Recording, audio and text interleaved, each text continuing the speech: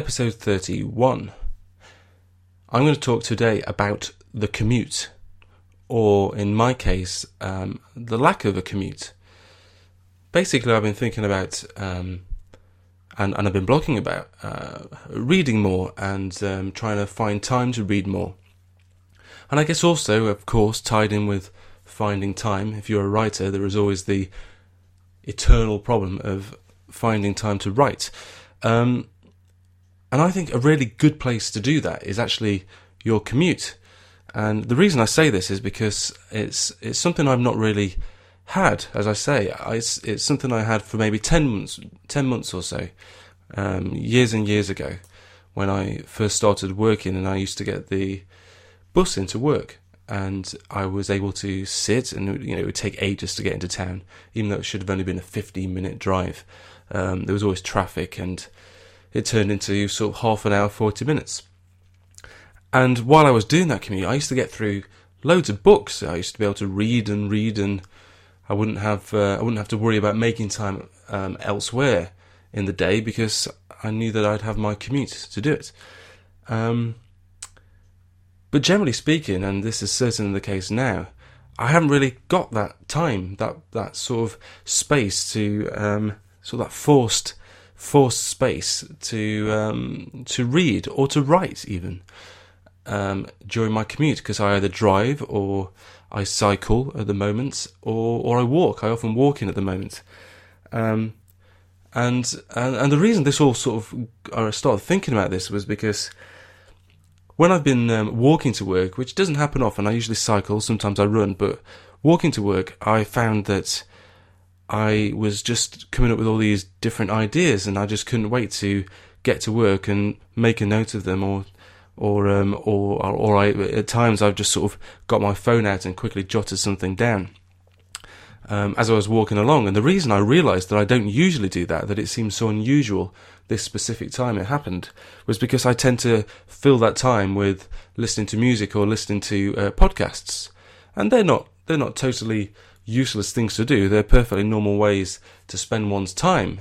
But actually, one of the things we lack in this modern society is mental space. We're not allowed to be bored anymore. We have smartphones and television that we can use to watch things we've recorded or things on demand, and we never have space because we're never bored. We never have the opportunity to sort of, or we have the opportunity, but we rarely choose to sit and think and do nothing.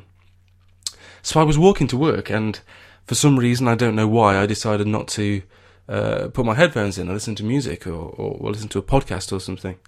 And I guess the first 4 or 5 minutes I walked along just sort of happily and not really thinking about anything specifically, probably how tired I was or something like that, the day's work. And then something happened, and I got this idea, and I thought, that relates to some of the stuff I've been thinking about with my novel. And so I sort of spent 10 minutes thinking about it solidly, still walking along, still getting things done, as in going to work.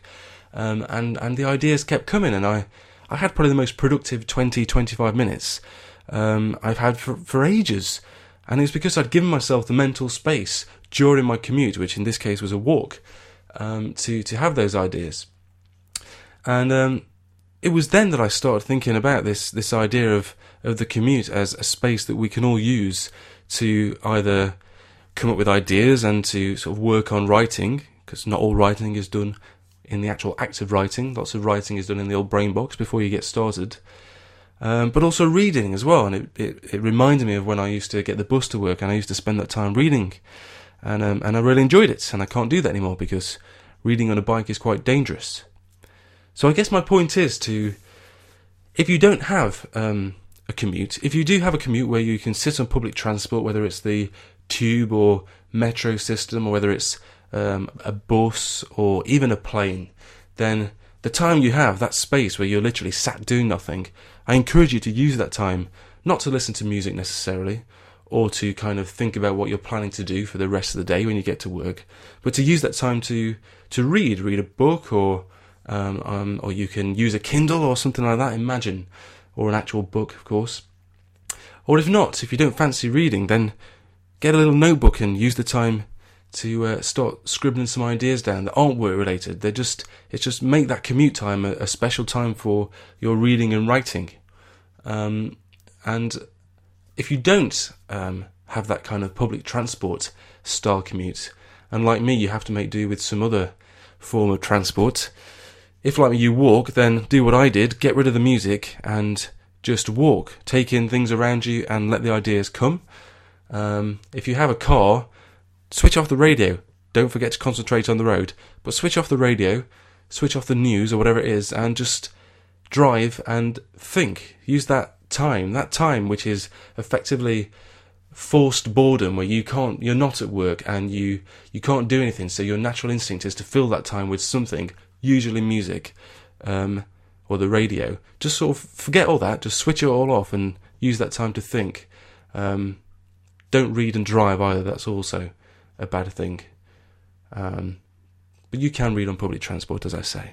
Okay, so that's kind of my ramble over, and that's quite a long way of saying use your commute to do something useful, I guess. But it's important because it's easy to forget these things. I forget these things all the time.